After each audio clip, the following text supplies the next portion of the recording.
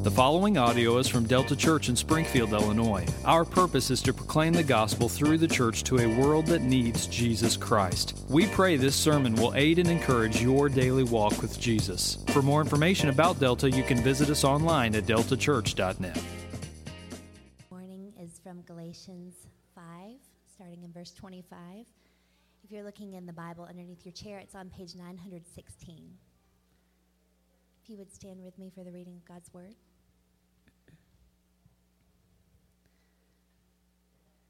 Galatians 5, starting in verse 25. If we live by the Spirit, let us also keep in step with the Spirit.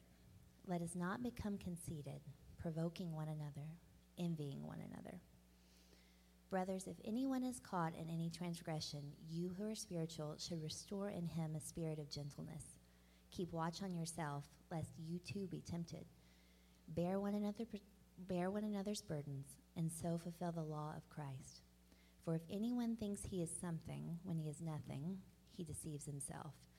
But let each one test his own work, and then his reason to boast will be in himself alone and not in his neighbor. For each will have to bear his own load. This is the word of the Lord.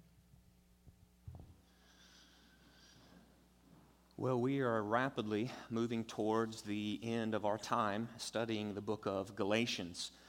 And as we've seen now for at least last week and even I would argue the week before, Paul has been establishing the realities of what it looks like for us to walk in the Holy Spirit in such a way where we are able to obey the commands of King Jesus, specifically the one concentrated command that we saw 2 weeks ago where Jesus, speaking to us, calls us, commanded us to serve one another through love. We saw that what we were going to need in order to be able to walk in obedience to that command is the power of the Holy Spirit.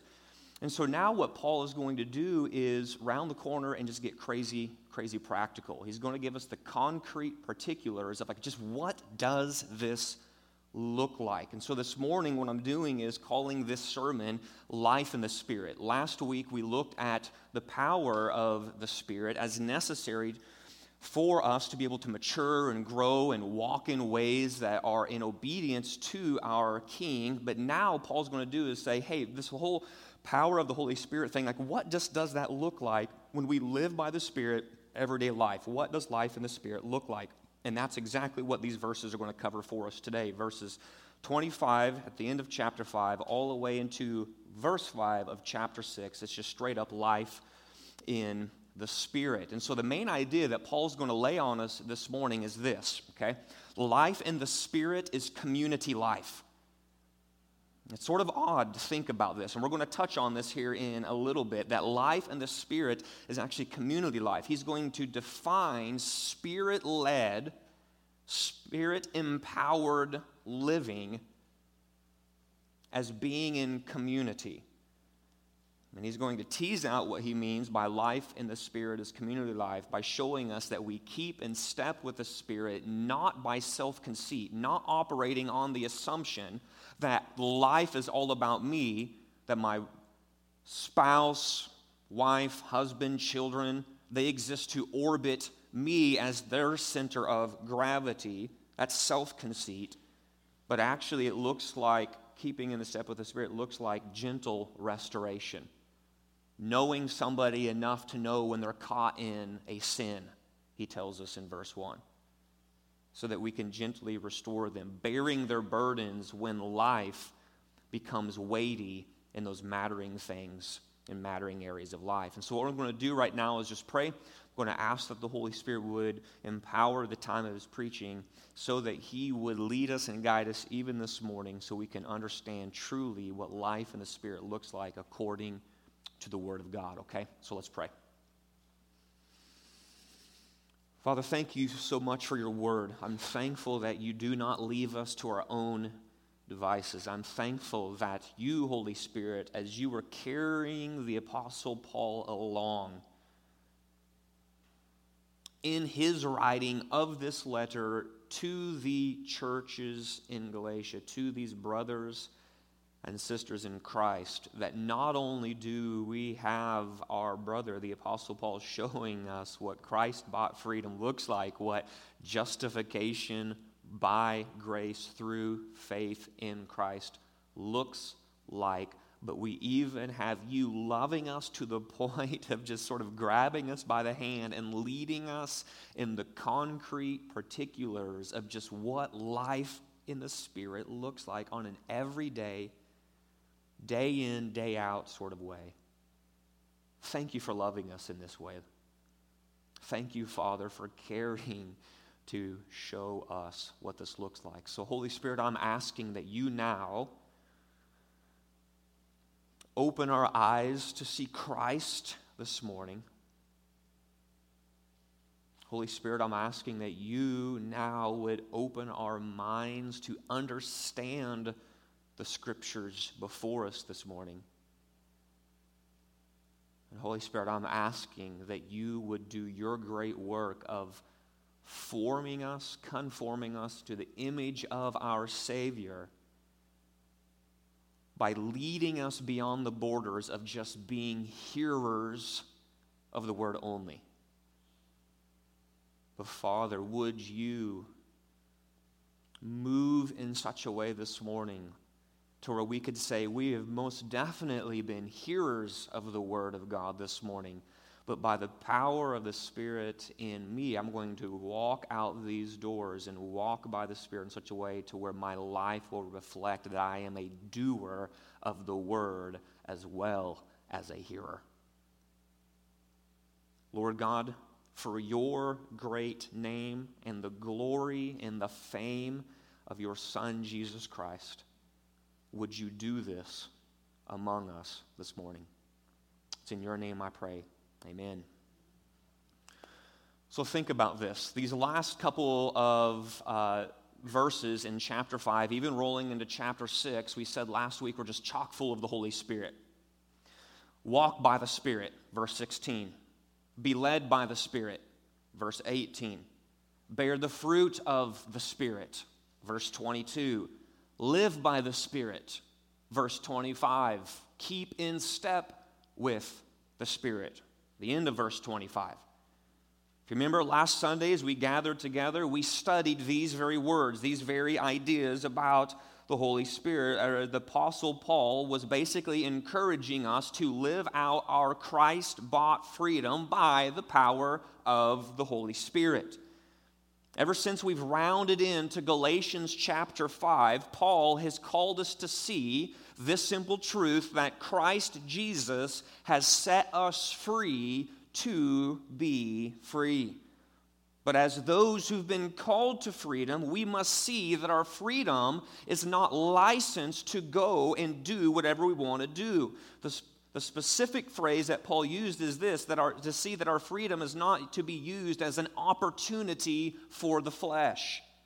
Our Christ-bought freedom does not free us up to go and do whatever we want to do, whenever we want to do it, but it has actually freed us to now serve one another through love.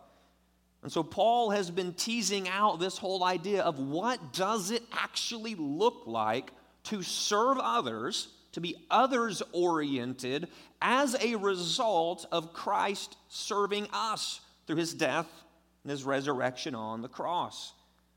See, a few minutes ago, we just said this, that last week we saw that our ability to obey the command to serve one another through love, it does not rest in our power. That was a large portion of what we concentrated on last week. We stand there and go, man, King Jesus, he's my Savior, he's my Lord. My aim is to walk in a way that's pleasing to him. King Jesus has the right to tell me to look out towards others. He has the right to say to me, you, John, in your Christ-bought freedom that I've applied to your account, is to be used to serve others through love, not begrudgingly. King Jesus has that right to do that, but all of us feel that tension in our soul where there's just simply times we don't want to serve others. Or there's times where we're not willing to not serve others, so we serve others, but we don't do it through love. We feel that tension. And so what we said was when King Jesus calls us to obey this command, to serve one another through love, we said the necessary power to be able to walk in obedience to that command is to walk in the power of the Holy Spirit. It's to be led by the Holy Spirit so that we walk by the Holy Spirit, so that as we walk by the Holy Spirit, we're being led by the Holy Spirit. As we're being led by the Holy Spirit, we're walking by the Holy Spirit. And then what happens is we begin to bear the fruit of the Spirit, the main fruit being love, so that we can now serve one another through love. Like that was the whole gist of last week. We said that we will conquer the desires of the flesh and bear the fruit of love as we keep in step with the Holy Spirit who leads his people. This, says Paul, is what life in the Spirit is all about. But notice that as we round into verse 25 and begin to look at these first verses of chapter 6, Paul is continuing this whole idea of the Spirit and the way we're to do life in the Spirit. But notice that he's just not content to merely give us an understanding of the Spirit's power. I mean, he could have just done that, right? Last week said, hey guys, walk by the Spirit, be led by the Spirit, fruit of the Spirit, live by the Spirit, keep in step with the Spirit, and we would need to hear that, and we could receive that and go. But what Paul's going to do is just nudge it just one step further and say, now what I'm going to do is take that reality of the necessary power of the Spirit we need. I'm going to show you what it just concretely, practically looks like to walk and live life in the Spirit. And I'm so thankful that Paul does this, that he actually gets down to those concrete particulars of how we actually demonstrate Spirit-led love for one another. You see, whenever you begin to talk about what it means to live by the Spirit, people respond in all sorts of different ways. Right? If you begin to just talk about what does power in the Spirit look like? What does Spirit-empowered living look like? What does Spirit-led living look like? If we were just to take a quick survey, I think we'd have all sorts of answers all over the place. Right? Some of us are more maybe devotional types. What we might say is that Spirit-led living, it just looks like maybe better quiet times. For some of us, maybe it looks like, well, you know what? Spirit-led living, it's going to be evidenced in more like charismatic kind of experiences. For some of us who are the miracle seekers among us, we just might claim that, no, to live by the Spirit, Spirit-led, empowered walking, it looks like this. It looks like power encounters, signs, wonders, miraculous things that are taking place. Now, while the Spirit certainly works in these ways, because his aim is to magnify Christ, I would argue you can look at Scripture and see the Spirit doing these sorts of things. It's just interesting to note that that's not where Paul goes. Do you notice that? Walk by the Spirit, be led by the Spirit, bear the fruit of the Spirit, live by the Spirit, keep in step with the Spirit. Now, the evidence of this will be mind-boggling, miraculous wonders and works among the people of God. Figure it out, get on with life. He doesn't do that. He actually says the proof that Spirit-led living and loving is working itself out into the hearts and the minds of people is this: you do community with one another. You do community with one another. He talks about how Christ bought recipients of grace operate toward one another when the Spirit is leading. This is what it looks like to live by the Spirit and keep in step with the Spirit. It looks like community life, for life in the Spirit involves healthy relationships within the body of Christ. This is what Paul is just simply saying right now. He's saying this: life in the Spirit, community life, you and I walk in flesh-conquering, Spirit-led power as we live in community among believers.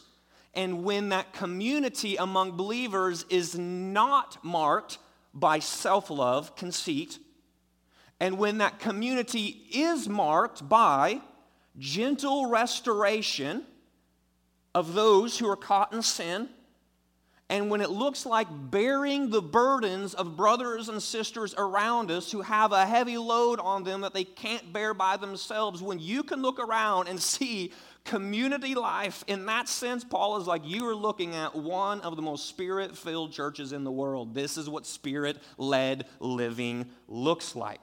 You see, this is life in the Spirit, says Paul. And so what he does now is he moves into verse 26 through the end of verse 5. He's going to begin to unpack this Spirit-led life by first showing us what Spirit-led living, life in the Spirit, is not. And he says this: life in the Spirit is not self-conceit.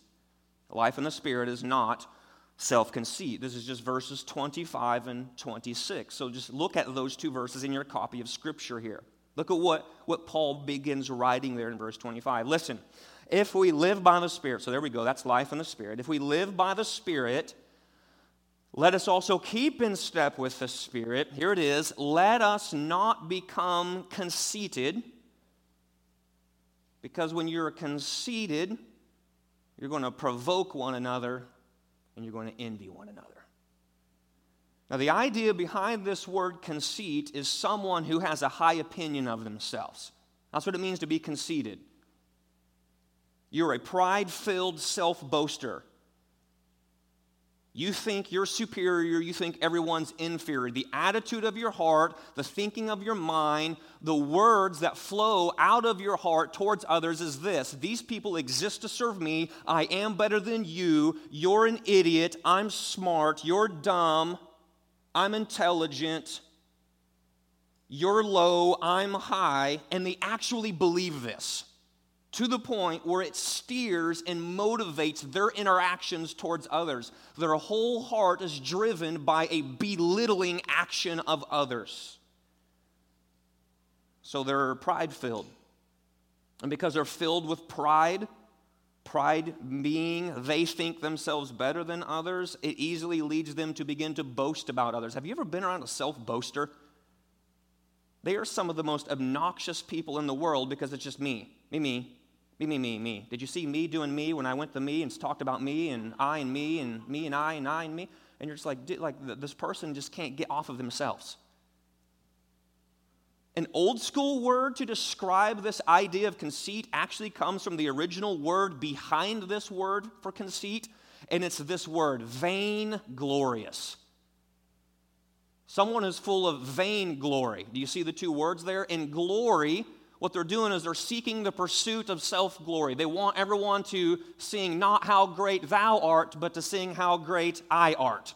That's their operation. That's their mode of operation. Because in vanity, they have a self-inflated importance. Right? I was just pumping up. The springtime comes around, and the bikes have been in the garage all winter long. The tires are flat, so what do? You get out the old school little $1 bike pump that I got, right? So what are you doing? You take the pump down, right, that little thing, then you take the hose, you stick it into the little nozzle, and you start pumping it up. Makes sense? The vainglory, self-conceited person, what they do is they take the pump of glory, and what they do is they plug it into their head, and they start going like this.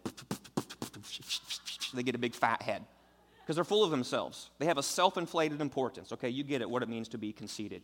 But self-conceit, says Paul, is not how we are to keep in step with the Spirit. The self-conceited person is actually a flesh worker, to use the language from last week. They're working the works of the flesh. Because when we're conceited, we tend to provoke one another, envy one another. Hello, list of the works of the flesh. One of them was envy. So if you go around self-inflated, full of yourselves, what you're going to do is love yourself, serve yourself. You will not serve others. You will not love others in that way. And so really, if you think about this, it just makes a lot of sense, because whether we've seen this whole conceited, self-conceit idea play out in our own lives at times, or in the lives of others, conceit giving away to provoking of others, or self-conceit giving way to envying others, I think we've all in some way, shape, or form have seen this play out in the world around us. You see, whenever we are motivated by a false assurance of our superiority, we will look for ways to prove our conceit by provoking others. will begin to irritate and aggravate others with the hope that they'll try to dispute our claim, only giving us the chance to prove what we believe to be true about ourselves. Have you seen that before? Someone who's full of themselves will begin to operate in a way where they're provoking others, irritating others, aggravating others, so that they will hopefully engage in battle with them. I don't like the way he's being self-conceited and pride-filled. So you step into that battle, but the self-conceited person, that's what they want because they believe themselves to be better, and they know that if this person steps in, there's a decent chance I'm going to even be able to belittle them even more and just prove how wide the presupposed gap is between me and them. So the self-conceited person says, hey, brother, I'm going to be a provoker so that I can try to make sure you see and everyone else sees the gap, the distance between how great I am and how little you are, okay? But not only that, Paul says, from conceit also comes envy. Envy. Envy, which can do one of two things. Envy will either drive us to anger at the success of someone else, or envy will cause us to rejoice at the failure of others. And I'm sure you've seen this before, right? In the movies, maybe in your own life or just somewhere at work, right? When conceit drives me to envy, what I'll begin to do is say to myself, John, you really are something. But then in my something, I look up and I go, but that person has that thing that I want. And I don't like the fact that they have it because I believe myself to be better than them, and I don't think they're worthy of that thing. And so in my conceit drives me in envy to go, I am now angry at you because you have something that I don't have. And I don't like that fact because now you're starting to maybe creep up into, like, you maybe aren't as bad as I thought you were. And so my self-love now makes me become angry and envious at something they might have. Or the other way is envy will cause us to rejoice at the failure of others. Have you ever seen that?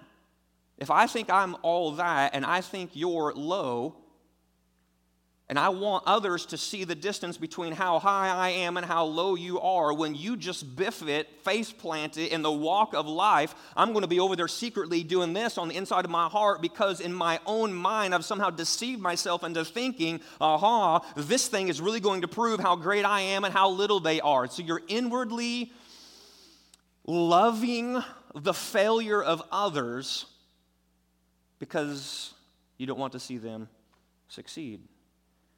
You see, envy, just in a nutshell, it's just that work of the flesh. And provoking others flows directly from those fleshly desires that we looked at last week. Strife, rivalries, and divisions. But, says Paul, as we keep in step with the Spirit, He produces the fruit of love and empowers us to have the mind of Christ that does nothing from selfish ambition or conceit. That word conceit is used twice in the New Testament. Here, and Philippians 2:3 that I'm quoting to you right now. So the way we fight conceit is by actually looking to Christ, the Spirit of the living God, empowering us to have the mind of Christ. What describes the mind of Christ is this: Christ did nothing from selfish ambition. Christ did nothing from conceit. But in humility, Christ counted others more significant than ourselves. And if you know that section in Philippians 2, where does Paul go? He goes to the proof of this as the cross. So if life in the Spirit does not look like self-conceit, then the question becomes, well, so what does it look like? Paul says it looks like at least two things. The first being this: life in the Spirit looks like gentle restoration. Life in the Spirit looks like gentle restoration. So don't be a self-conceited, vainglorious fool, but do walk in such a way where the Spirit is now empowering you, motivating you, driving you, leading you to walk with gentle restoration towards others. Verse 1, Paul continues. He says, brothers. He's calling everyone's attention, brothers. That is, anyone who's been justified by faith in Christ. The word brothers there includes this idea of brothers and sisters in Christ. He says to them, listen, justified saints, if anyone is caught in any transgression, you who are spiritual, we're going to unpack that here in a minute, should restore him in a spirit of gentleness. Gentleness is a fruit of the Spirit. Keep watch on yourself, lest you too be tempted. That's verse 1. So Paul begins by calling the family of God to see that Spirit-led loving looks like gentle restoration for anyone caught in any transgression. The idea behind this phrase of being caught in any transgression is that someone being caught in sin by surprise. That idea of transgression is this, like someone is running the race of life, let's say. They're running the Christian race. They're running the laps. They're doing the distance, man. And then someone like on the sideline is just watching old boy go running by, and he's like, I'm going to take this clown out. So there you are just running, man. You're focused. You got your eyes on Christ. You're going. And all of a sudden, like some on the sideline, someone's like, and just like spears you. Like it just completely takes you off track. That's the idea of what's being wrapped up in here and caught in any transgression. You're running in a line, and somehow you're now out of step with that line. You're caught, and it's now pushed you sort of like off track there a little bit. So that's the idea behind this phrase, someone being caught in sin by surprise. Now, it's not that they happily choose to sin and then unfortunately were caught in the act. That's different, right? Like if you're out there going, I'm just going to sin, I'm going to choose to sin, I love to sin, I'm not repentant over sin, and oh man, someone checked the history on my phone and they saw some of the searches I was looking at, and I got caught. Surprise! That's not what Paul is talking about. He's talking about those that have sinned in an unplanned or unexpected way. Now, the Bible will say that even though it might have been unplanned, unexpected, maybe that temptation, that desire of the flesh, rose up in a moment, and for that moment in time, we just simply believed Jesus was not better, and we bit hook, line, and sinker into that desire of the flesh, and then boom, there we are, producing fruit from the works of the flesh. But the reality is, it's not like we were trying to go that route. It was just this unplanned, unexpected stumbling, like face planting in this race of life. The Bible says clearly that even if you find yourself in that place, you are guilty of that transgression, you do bear full responsibility for that sin. But the all too familiar reality for God's people is that the enemy of our soul delights to set traps, sin traps. And as it is, sometimes brothers and sisters, as they're sprinting the race of faith towards the object of their faith, the Lord Jesus Christ, these brothers and sisters fall into these traps, hence the need for restoration. So when this happens, says Paul, we need fellow recipients of grace, those who are spiritual, he says, to lovingly pry open those traps, restore, and set those people free. Now, it's important to understand what Paul means by those who are spiritual, right? That's the qualification. If anyone's caught in any transgression, it's you who are spiritual should be the ones who go to seek the restoration of these people. So we've got to ask the question, like, what does Paul mean by spiritual? Well, here's what he's not referring to. Don't take the modern sort of secular idea of spiritual and transplant it back into Galatians chapter 6. Like that sort of Oprah Winfrey, vague, feel-goody, universal, yeah, man, we're all good, and I'm not a real big follower of religion, but I'm sort of spiritual. Has anyone ever, I hear that quite a lot. Like, no, I'm not about that Jesus thing, but I'm spiritual. You're like, okay, like, I don't know, what does that mean? What they mean by that is, like, I'm not nothing, but I'm everything. Like, right, it's just all over the place. I'm spiritual. That's not what Paul is driving at. According to the Word of God, the person who is spiritual is the person who's received the Holy Spirit. The spiritual person is the one who is being led by the Spirit, walking in step with the Spirit. The spiritual person is the one who has received the Spirit when they heard and believed the message of the gospel, Galatians chapter 3.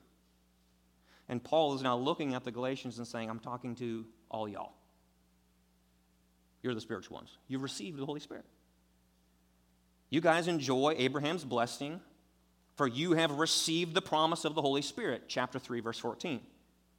God has given you His Spirit because you are His sons and daughters. chapter 4, verse 6. You now live by the Spirit, chapter 5, verse 25. Therefore, as those who are walking by the Spirit, 5:16, are led by the Spirit, 5:18, and are keeping in step with the Spirit, 5:25, you are to bear the fruit of the Spirit, 5:22 and 23, and now restore this believer in a spirit of gentleness, you who are spiritual. And Paul is just saying this is true for you Galatians, for any one of us here this morning who are justified by grace through faith in Christ alone. We find ourselves in the exact same place. It's just as true for me and you today. You see, the self-conceited man, the self-conceited woman who walks in the works of the flesh will delight to provoke and discourage that person who was caught in the trap of sin. So do you see how this works out? The self-conceited person might be among us here this morning. A brother or a sister is caught up in some transgression, but because I don't want to be seen as lower than others, when someone trips and stumbles, face plants in the sprint of faith towards Christ, what I'm going to do is secretly on the inside, yes, I'm so glad they stumbled, because now it only proves that they're not as good as they thought they were, and it only proves that I'm better than them, because after all, I didn't fall into the same sin that they did.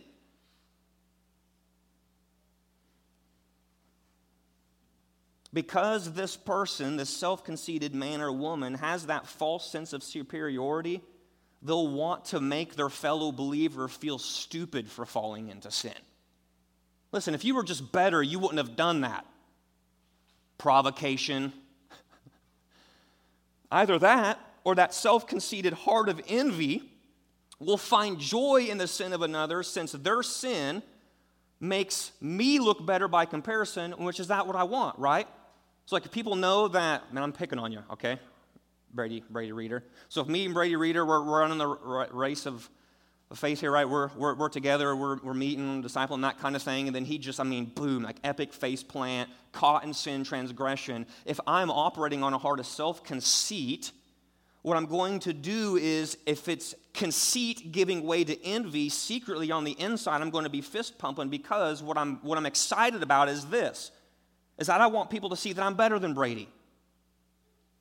And I don't want to actually go out and say that to others, that I'm better than Brady, but now the opportunity has happily come along to where it's like, man, that dude did an epic face plant, and here I am not doing that. Don't you guys see the difference between how much better I am than Brady? That's what self-conceit will do when we find a brother and sister who's tripped and stumbled and fallen on their face in sin. But, says Paul, but, it's the Spirit-led recipient of grace who delights to restore their fellow believer in gentleness, because they know full well they too might be tempted. Keep watch on yourself, lest you too be tempted. The grace recipient, this Spirit-led recipient of grace, remembers all too well their own propensity to be caught in the snare of sin and fall into temptation, and their recognition that they might be one flesh-driven decision away from being on the receiving end of restoration leads them to walk in gentle restoration towards others. It's that mutual give and take. Man, like I'm walking this race, and I look over and I see old Brady, man, he just face planted. So what I can either do is with conceit, operate with provocation and envy, or Paul says, no, when the Spirit is leading, what you're going to do is have a desire to see that brother caught in transgression, caught in sin, restored, because you're doing this, you're running the race and your leg is up and you see him stumble. You're like this far away from just taking another 2 steps and wiping out yourself. Because the flesh comes around and just grabs you because you weren't standing on guard and you... You see, one of the best questions we can ask ourselves is the question, am I concerned when I see a brother or sister in Christ wobble and wander in their pursuit of Jesus? Right? If we're called to restore in gentleness anyone caught in any transgression, what Paul is saying is that Spirit-led living means that we are to have a care for those with whom we do life. right? Life in the Spirit is community life, Christian community life. And so the question to maybe ask yourself to begin to pull back the layers of your heart is this: when a brother, when a sister in Christ wobbles, wanders, face plants, gets caught in transgression, am I concerned or am I over here doing this?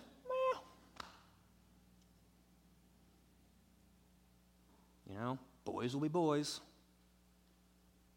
girls will be girls. Sometimes people just make stupid decisions. One brother put it this way: it seems that some in the church have no concern over the fact that a brother or a sister is wandering away from the truth, while others take a, well, it's not my business approach when a brother is straying. I've heard this before in various areas. They're like, well, it's none of my business what's going on over the world. And Paul's saying, actually, it's a lot of your business. Now, you're not to be the righteousness police going around doing all these things, but like right in a way that is out in the open, caught transgression. Someone comes to you, maybe it wasn't, or whatever it is, and they're like, this thing is eating my lunch. Like, there is destruction written all over this path if I keep stumbling in this way. Paul says, it is your business.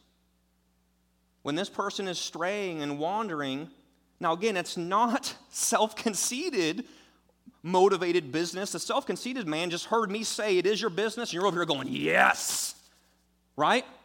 Because the self-conceited man is like, just give me permission to go and prove how better that I am than everyone else. That's why Paul is saying that is flesh walking. What I'm saying is, it is the business of everyone else when you're walking by the Spirit, being led by the Spirit, walking by the Spirit, bearing the fruit of the Spirit, living by the Spirit, keeping in step with the Spirit, then what's going to come out of you towards others is a Spirit-led, loving, that's going to seek that restoration, not grind that person in the dirt to make you look better. See, for some reason, it can be easy for us to adopt the pernicious attitude of Cain, who said of his murdered brother Abel, am I my brother's keeper? Do you remember that whole deal? Genesis chapter 4. Here's Abel honoring God, walking in a way that's pleasing.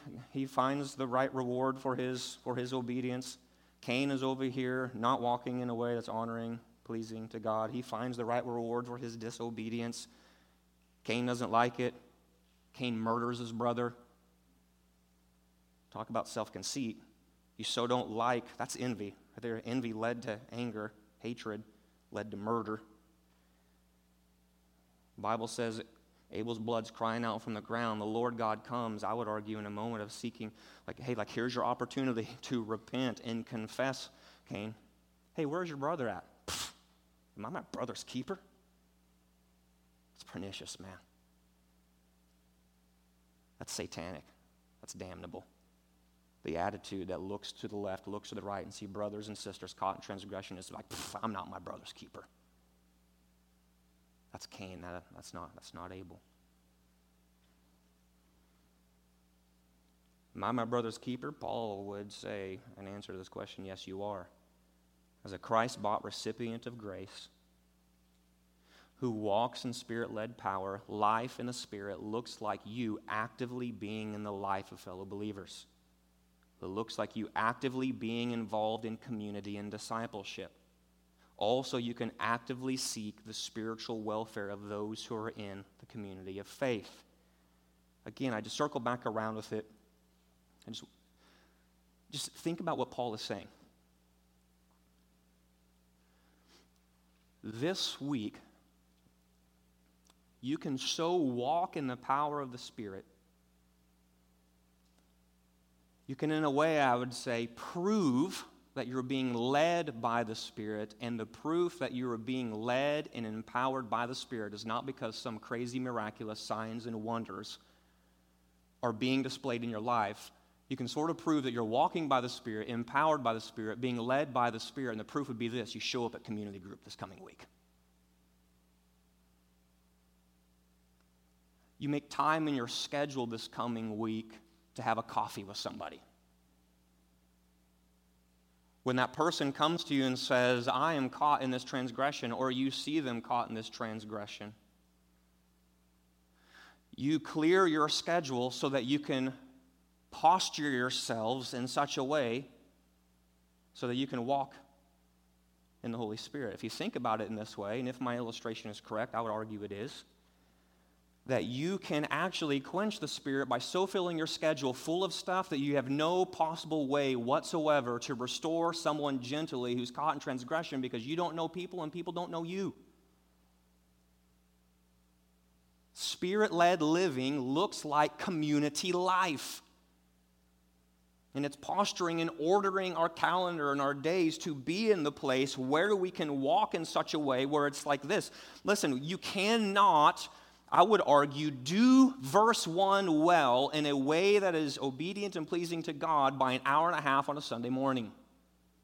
It's posturing yourself in such a way to where it's clearing out your schedule so that on Wednesday night, Thursday night, if you can't do nights, saying, man, I've got some hours in the morning, finding those who can just grab a coffee, grab a lunch, but doing something, fighting in such a way to where Spirit-led walking, keeping in step with the Spirit, looks like you saying, I am going to walk so that I can find that happy place in our lives where we are being able, posturing ourselves to restore gently anyone who's caught in any transgression. That requires them knowing me knowing them. That challenged me this past week because so often we would describe life and the power of the Holy Spirit not in that way. Yeah? My guess, go back to my opening illustration. If we handed out a little survey and say, describe what is power in the Holy Spirit, what does Holy Spirit-powered living look like? I doubt anyone would have written down, show up a community group on Thursday night. I just don't think it would have happened. But I think that's what Paul is arguing is along those lines, okay? So, life in the Spirit looks like gentle restoration. Lastly, and more quickly, life in the Spirit looks like burden bearing. Just real quick, this has, in a sense, nothing to do with the sermon. I'm sorry that it's like 1,000 degrees in here. I have no clue why the AC is not working right now, but I am sweating up here, man, okay? I just apologize for that. I have no clue why this space has an utter inability to remain cool. It's atrocious. I'm owning the atrocity, and I'm confessing it before you. That's why, Lord willing, these last couple verses will be quicker because some of you are like, oh, mercy, he just spent like 1,000 hours on verse 1, and we still got like 2, 3, 4, and 5 to go. But yeah, there you go. Amen over here. I love you, man. See, there you go. All right, that's, I think, proper payback for me punking you out a little while ago as an illustration, man. So thank you. I appreciate that. Verses 2 through 5, what's the big idea? Burden bearing. Now, I would argue burden bearing does look like gentle restoration of those caught in any transgression. But I think there's that reality, it just sort of broadens itself out a little bit, right? Burden bearing. Like there's areas of our life where we have burdens because we were caught in some sin. Like this is the John Davis paraphrase of 1 Peter chapter 2 where I think Peter says something along these lines like, hey, like if you find yourself with like some suffering and some difficulty in your life, I would call those burdens, but it's suffering and difficulty in life because you're a knucklehead and you've been making poor decisions. He's like, you shouldn't be surprised, man. Poor decisions and knucklehead actions will lead to difficulty and burdens.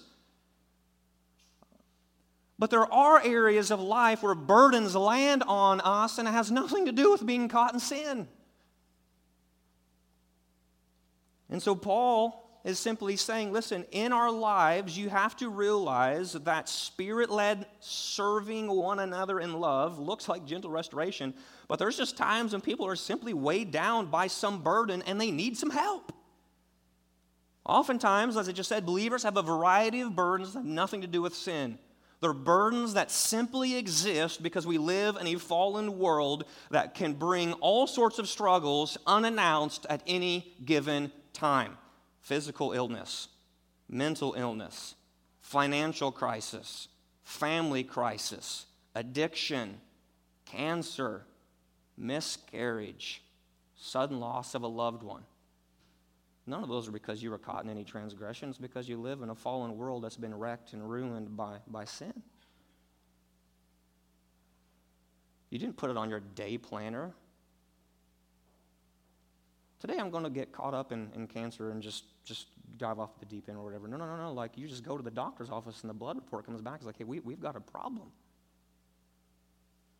And all of a sudden, poof, This weight's on you. Got a burden on you. And Paul is saying any one of these could land in your lap at any given time. And Paul assumes that when they do, the command of burden bearing will be taken up by the body of Christ, and we thus fulfill the law of Christ. What is the law of Christ? As one brother put it, the law of Christ is to love one another as he loves us. The law of Christ, I would argue, is equivalent to the law of love back there in chapter 5, verse 14, so that when believers carry the burden of others, they behave as Christ did and fulfill his law. After all, think of how Christ ultimately exemplified the law of love. He bore our burden of sin to the cross. In love, he suffered and died in our place. In the words of the old hymn, bearing shame and scoffing rude, in my place condemned he stood. As sinners justified by grace through faith in Christ, we know what it is for our ultimate burden to be borne by another. His name is Jesus. And therefore, we can now bear one another's burdens as those who have power to fulfill this command through the Spirit's ministry in our lives. Now, when you look at verse 3, for if anyone thinks he is something when he is nothing, he deceives himself. Paul is just again circling back around and saying, here we go again. Notice that pride can even hinder burden bearing and brotherly love. Because if you think you're actually something, what you're saying to yourself is this: I'm too good to bear that person's burdens. After all, I'm something. They're nothing. They're not worthy of me bearing their burden. But he's like, no, you're not something. You're nothing. Don't be foolish. You're deceived. But, verse 4, he says, let each one test his own work, and then his reason to boast will be in himself alone and not in his neighbor. And you're like, okay, I'm very confused now. Right? Over here, don't be conceited. Don't boast in yourself. Verse 4, then his reason to boast will be in himself alone. And you're like, I think Paul just had a complete lapse of judgment within a 2-sentence time frame there. It's like, no. Paul's not confused. Verse 3 and 4, they're not in contradiction to each other. In verse 4, he just now says that we do have reason to boast in ourselves. This isn't contradiction. Paul's just simply telling us not to compare ourselves to our neighbor. Yes, fight pride, especially the kind of pride that wants to co-opt the Spirit's work in others in a prideful way, because far too often we're tempted to take credit for God's work in others, but the reality is that we will only be able to bear our own load before God on that final day of judgment. So our boasting should not be in the work God has done in others, but in the work God has done in us. So what he's saying is this: listen, the temptation in burden bearing is to think that you're something. The temptation can be self-conceited. Because you're a self-conceited person, you think everyone's nothing when you're something. Because they're nothing, you won't serve them. But he's like, another temptation might be this: to look around as you're bearing others' burdens. You might begin to think of yourself as something because, look, I'm bearing their burden and it's actually being lifted a little bit. And we begin to think how great we are because God is using us in a great way. And then what we begin to do is boast in our neighbor by just saying, look, God has used me in a great way. And then we sort of co-opt the work and the power of the Spirit. That person's burden isn't being borne because you're so great. It's because God, the Spirit, is so great and he's using you. But in pride, what we can do is sort of co-opt what the Spirit does and say, look at me. We start to wave the banner. He says, no. You need to fight that temptation, because when it comes down to that last day and you stand before God, it's going to come down to you and the work God has done in you. You're not going to stand before God and God say, man, look at all that stuff you did to the neighbor. You're going to stand before him, and it's going to be you standing before him.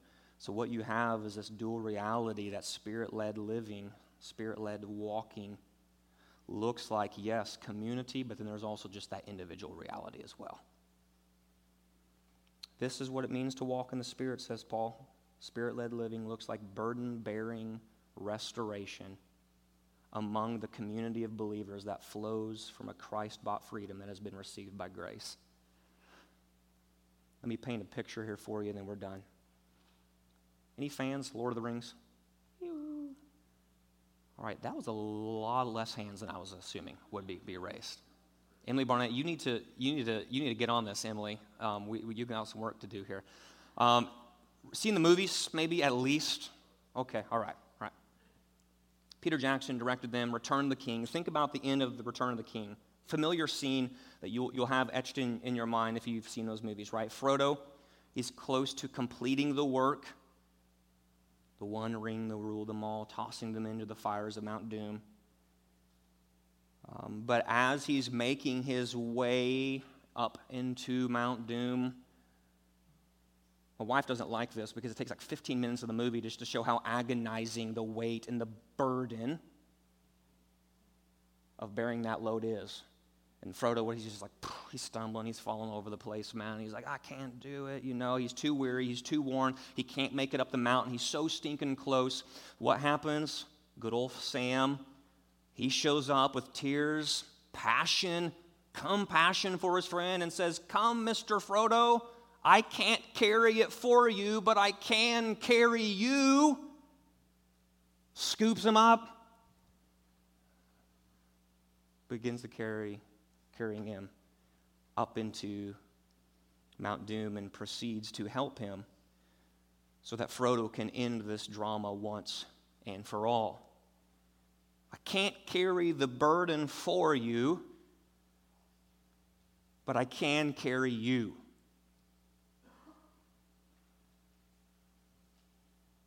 My brother, his dad just passed unexpectedly. I can't carry that burden for him.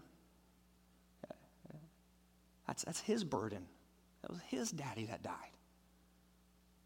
But I can put my arm around him and help carry him, pray for him, bring a meal for him, mow his yard for him, just show up and shut up and listen to him. In a sense, when you think about it, old Tolkien knew what he was doing. This is the perfect picture, I think, of what Paul has been driving at in these verses. Like good old Samwise Gamgee, Spirit-filled believers help others carry the burdens that crush them. And so the question is, by the power of the Holy Spirit, whose burdens are you helping to bear? By the power of the Holy Spirit, whose burdens are you helping to bear? Let's pray. Father, thank you for your word, the practicality of your word. Man, I'm so glad for the concrete particulars of your word. I'm so thankful that you love us enough to lead us by the hand and just show us what these things practically look like in our lives. Holy Spirit, turn our hearts to our Savior. Father, some of us are here and we've just got burdens. Yes, we need to cast our burdens on the Lord. He cares for us in these things. But man, my prayer is that we will walk in the Spirit and invite someone in to help us bear that burden. Lord Jesus, there are some of us here carrying the burden of sin because we think for a multitude of reasons that is maybe not that big, maybe it's non-existent, maybe it's just sort of something that will go away after a while, this sort of burden I'm feeling, this load on my back, the weight, the guilt of sin. But Father, we weren't meant to carry that burden, neither. That's why I'm so thankful that you bore that burden to Calvary. You suffered and died in our place. You rose from the dead, proving that you can be the burden bearer, the burden extinguisher, the burden killer, and that we can have life in you. Help us, Lord Jesus, to respond now in song in the Lord's Supper. It's in your name I pray. Amen.